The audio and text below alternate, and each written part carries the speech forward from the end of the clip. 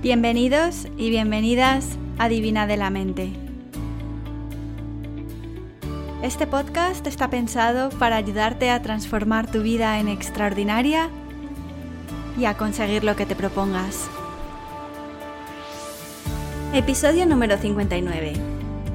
¿Qué hacer cuando nos desviamos de nuestros propósitos, prácticas o rutinas? Bueno, lo primero de todo, ¡feliz año! No sé desde dónde estás escuchando este episodio. Yo te cuento que por fin puedo grabarlo hoy en Providence. Ya se me ha curado casi del todo el catarro que me cogí al regresar de España, o en España, quién sabe, porque vaya tute le metí a mi pobre cuerpo en estas 2 semanas que estuve en Navidad. Para esta servidora, que es un poco abuela cebolleta y tiene sus rutinas bastante establecidas, como os contaba en el episodio 56, estas Navidades han sido un desmadre de los que hacía años que no vivía. Claro, las últimas veces que he estado en España han sido para trabajar, para hacer eventos, y he ido en épocas normales donde todo el mundo estaba a lo suyo en sus trabajos y esas cosas. Pero este año, estas Navidades, mi madre se ha cogido 2 semanas de vacaciones, mi hermana lo mismo, mis amigas lo mismo, mi padre se acaba de jubilar, y todo el mundo tenía unas ganas de meneo que lo hemos dado todo. Vamos, como que el día antes de volverme me podíais haber encontrado tan ricamente a las 6 de la mañana en los Garitos de Salamanca y oye, me vi como si tal cosa. No os penséis que me lo tuve que pensar mucho, valga la redundancia, ni luchar contra mi santa voluntad. Pero ¿cómo me lo pasé? Vi a amigos del colegio que no veía desde hacía 1000 años. Una anécdota muy graciosa es que varios de estos amigos se han casado y tal durante estos años y me tuvieron que volver a presentar a sus parejas, algunas de las cuales habían venido a mi boda con Fernando y yo ya ni me acordaba, ni les ponía cara. En fin. Así que hemos tenido mucha jarana en casa. Jeff estuvo también unos días y le llevé a que conociera el Escorial. Yo tampoco iba desde que era muy pequeña, desde las excursiones del colegio. Y a Toledo, de donde era la familia de mi madre. Os voy a decir una cosa, ahora que estoy ganando un poquito de perspectiva de otros países, qué suerte tenemos en España con el sistema de trenes, autopistas, aeropuertos que tenemos. Llegar a España desde otros países donde cuando entras en el país te miran mal, como a mí en Estados Unidos, donde me tienen fichada y me hacen controles adicionales, entre comillas, cada vez que entro. Esta última vez me llevaron a la sala de escáneres para revisar la maleta por si llevaba chorizos o jamones. Y literalmente me lo dijeron así. Para mí cada día es una sorpresa en estas aduanas. Y Australia lo mismo, puede ser tela marinera pasar los controles. Como caigas en el control random, te puede tocar que tengas que poner tus maletas para que los perros se suban en ellas o las olisqueen, rayos X y como lleves algo de comida, madera o algo que ellos consideren que puede dañar las especies del país, te puede caer de regalito una multa. Así que lo sepáis por si viajáis a estos países. Bueno, pues historietas aparte, ya estoy de vuelta en casa, de vuelta a la rutina, desde hace, una semana, y recuperándome de los desgastes causados por la fiesta española. Y ahora toca volver donde lo dejamos. No sé a ti, pero a mí esta época del año me trae recuerdos reguleros, no muy agradables, la verdad. En estas primeras semanas del año me acuerdo mucho de cuando mis padres me dejaban de vuelta en el colegio mayor de monjas, en el que estuve 6 años. Imaginaros, mis amigas a partir del 2º o 3er año ya se iban a vivir a pisos, pero como mi hermana empezó la carrera cuando yo estaba en 4º, mis padres decidieron que querían que estuviéramos juntas y tal y cual. Así que me tuve que quedar hasta 6º de carrera. Imaginaros, con monjas y con hora de llegada y teniendo que justificar todo lo que hacía hasta más allá de los 22 años. Bueno, en fin, y aparte, en esta época del año, me acuerdo también, en esta época del año y durante todo el año, de la parálisis facial que tuve en enero del 2005, que ya han pasado, un montón de años, 15 años. Pero como tengo secuelas todavía, parece que fue ayer. Esto os lo contaba en el episodio número 44.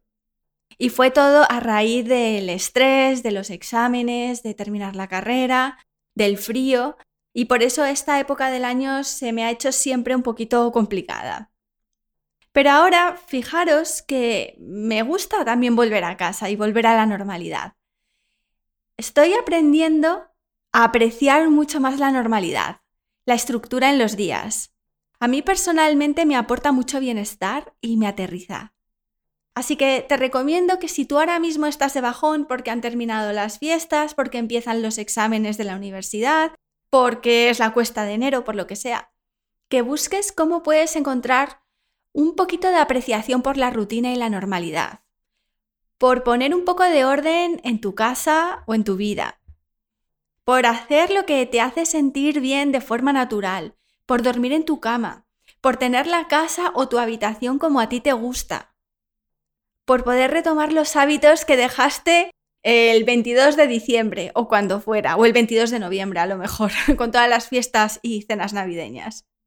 Hablando hace unas semanas con una chica en una de las sesiones de coaching, me decía que a veces se sentía mal porque consideraba que no era al 100% consistente o coherente en su meditación o, en su práctica, digamos, de desarrollo de crecimiento personal, espiritual, que no escribía todos los días en su diario o que no leía todos los días lo que quería y que eso le hacía sentir mal y le hacía sentir culpable. Me contaba que a veces pasaba semanas sin meditar y que por ello una vocecilla interior, su dinámica interior, le decía que no era lo suficientemente aplicada y que por tanto nunca conseguiría, alcanzar la medallita o el cielo o el nirvana o el samadhi o ananda, como queráis llamarlo. Y la verdad es que esta chica no está sola. A mí también esta semana, cuando he llegado a casa y me he encontrado otra vez aquí, solita, he visto que he intentado retomar mi rutina y esto es lo que ha pasado. Me he puesto a meditar y me ha costado concentrarme.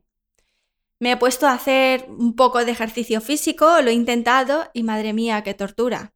Además, con la nariz congestionada tampoco era lo que más me apetecía. Cuando me he puesto a escribir, la cabeza se me iba a todo menos a lo que estaba haciendo. Cuando he intentado grabar el podcast, todavía tengo bastante voz nasal porque tengo reminiscencias del catarro y pues la semana pasada fue imposible. Por un momento también he visto el atisbo de la culpa, de la sensación de insuficiencia. Una vocecita en mi cabeza me decía: ¿y tú qué te habías propuesto en estas 2 semanas escribir y levantarte pronto para leer y escribir lo que normalmente hago? Y lo que has hecho ha sido muy poquito, por no decir casi nada. ¿Hay alguien ahí fuera ahora mismo que me esté escuchando que vea cómo sus expectativas no se han cumplido del todo estas vacaciones? O el año pasado, que pensaban que estas navidades no iban a discutir con sus padres y ha sucedido. O alguien que pensaba que iba a leerse un libro o 7 libros y ni has abierto la tapa. O que ibas a hacer esto y lo otro y lo que has hecho ha sido exactamente lo contrario. Bueno, pues estaba leyendo a Jack Kornfield, que es un profesor de meditación, que es adorable este hombre. Os voy a dejar su link en las notas de este podcast, en divinadelamente.com, en la sección de podcast, ahí lo podéis encontrar. Y hablaba respecto a qué podemos hacer cuando meditamos y nos distraemos, o cuando no lo conseguimos, o cuando pasamos varios días o semanas o meses sin hacerlo y de repente nos damos cuenta de que nos hemos desviado de la práctica, nos hemos dejado llevar y ahora estamos como en este vacío de rutina y de pérdida existencial. Él, que el hombre es muy gracioso, parafrasea a Julia Child. No sé si sabéis quién es una mujer que hacía shows de cocina en Estados Unidos hace décadas y ha escrito muchos libros también. Y esta mujer decía: si se te cae al suelo el pavo que acabas de hornear, lo que tienes que hacer es recogerlo y volver a ponerlo en la bandeja. Total, ¿quién se va a enterar? Pues nosotros, lo mismo. Que te distraes cuando meditas, que tu práctica se te ha caído al suelo. Pues la recoges y la retomas. Total, nadie se va a dar cuenta, no pasa nada. Y os cuento también algo del hinduismo que a mí personalmente me gusta. En el hinduismo, Dios o Brahman tiene 3 aspectos. el dios creador, que es Brahma, el dios conservador o estabilizador, que mantiene lo que existe, que es Vishnu, y el dios destructor, que es Shiva. No son 3 dioses diferentes, sino 3 aspectos o manifestaciones de un solo dios. Y los 3 van de la mano y los 3 son necesarios. Sin destrucción no puede haber recreación. A veces necesitamos desmantelar nuestras estructuras y ver qué es lo que está pasando en nuestra vida. Ver dónde flaquean los cimientos. A lo mejor tenemos estructuras que están montadas sobre paja y no sobre hormigón armado. Tenemos que desmantelar eso, nuestros hábitos, nuestras estructuras, para ver qué es lo que está pasando en nuestra vida que nos bloquea, para poder ver qué es lo que estamos haciendo y lo que no estamos haciendo. Si no estás meditando o haciendo lo que quieras hacer, porque estás ocupada pasándotelo muy bien con tu familia, con tus amigos, porque estás de viaje, enhorabuena. Disfrútalo al máximo. Estate al 100% presente en lo que estés haciendo. No te recrimines que estás comiéndote un polvorón y un carajillo o esas cosas que la gente se toma con el café, que a mí no me gustan nada. En vez de estar haciendo pranayama en el cojín, por el amor de Dios, no. No. Y en Tantra, además, esto es una máxima, la divinidad se encuentra tanto en el cielo como en la tierra. Solo te digo que cuando vuelvas a sentir la llamada a meditar o la llamada a hacer eso que te gusta, porque la vas a sentir en algún momento, que la escuches. No la ignores. Vuelve a ella. Estate abierta a escuchar cuando sientes que es el momento de volver. Y reencuéntrate con esa parte de ti. Retómala donde la dejaste, vuelve a ella. Nadie se tiene por qué enterar. Y si no estás meditando o haciendo lo que necesites hacer que te haga sentir bien y te conecte, tai chi, yoga, cocina, pintura, escritura, porque estás desbordada o estresada, ahí te digo que qué es lo que está pasando ahora en tu vida para que no tengas tiempo o para que esto no sea una prioridad importante, para dar a tu cuerpo y mente la medicina que necesitan. Simplemente echa un vistazo a tu agenda, a tus estructuras, a tus cimientos y observa si necesitas empezar a hacer un desmantelamiento o hacer modificaciones, si tienes que llamar a la parte Shiva que tienes dentro, ¿no? Al fin y al cabo, Dios vive dentro de nosotros. Pues eso. Pero no te agobies ni te culpabilices, ¿eh? Que la meditación o tu práctica debe estar al servicio siempre de tu bienestar. Es el medio, aunque practicándola se convierte en un fin también. Pero bueno, no quiero tampoco complicaros demasiado en este primer episodio del año. Y por último, continuando con Jack Kornfield, me gustaría dejaros con una reflexión suya que me gusta mucho y que a lo mejor también os aporta un poquito más de compasión hacia vosotros mismos. A mí por lo menos me lo produce. Jack Kornfield dice, bueno, esto lo he escuchado en uno de sus cursos y lo traduzco a mi manera, ¿vale? Dice, si puedes sentarte en calma tras haber recibido noticias tristes, si te mantienes tranquilo cuando la economía se va al garete, si puedes ver cómo tus vecinos viven la gran vida sin sentir un ápice de envidia, si puedes comer feliz cualquier cosa que haya en tu plato, si puedes dormir plácidamente después de un día de locos, si siempre puedes encontrar contento allá donde estés, probablemente eres un perro. Y continúa. Hay mucho idealismo en este mundo del desarrollo personal y de la meditación. Nos decimos, si fuera mejor meditador, si fuera más disciplinado, si fuera más estructurado, todo en mi vida estaría bien, todo en mi vida mejoraría. Y él dice, la clave no es perfeccionarte a ti mismo, estás bien como eres, libérate de esos juicios que no te sirven para nada. La clave es perfeccionar tu capacidad para amar, para querer. Porque muchos de los problemas del odio, del racismo, de la política, de aquí y de allí, de los problemas que vemos en nuestras familias, es que no hemos accedido o hemos olvidado nuestra capacidad para amar. Vemos en los demás enemigos, en vez de una parte también de nosotros. A esta cualidad no se accede y no se cultiva a través de la mente analítica.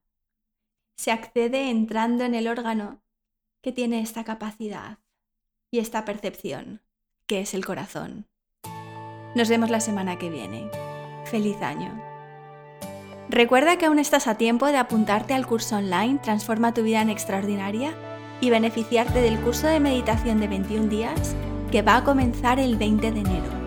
Este curso va a estar disponible sin coste adicional para todas aquellas personas inscritas antes del 20 de enero en Transforma tu vida en extraordinaria. Si eres una de esas personas inscritas, no tienes que hacer nada más. Vas a poder ver las nuevas secciones y módulos dentro del curso Transforma tu vida en extraordinaria a partir del 20 de enero. Es un honor para mí acompañarte en tu meditación en este comienzo del 2020. Aquí termina el episodio de Divina de la Mente de esta semana. Espero que te haya gustado. En divinadelamente.com puedes continuar tu camino de desarrollo personal a través de los cursos online que te ofrezco y también puedes contactar conmigo para una sesión de coaching individual. Hasta la semana que viene.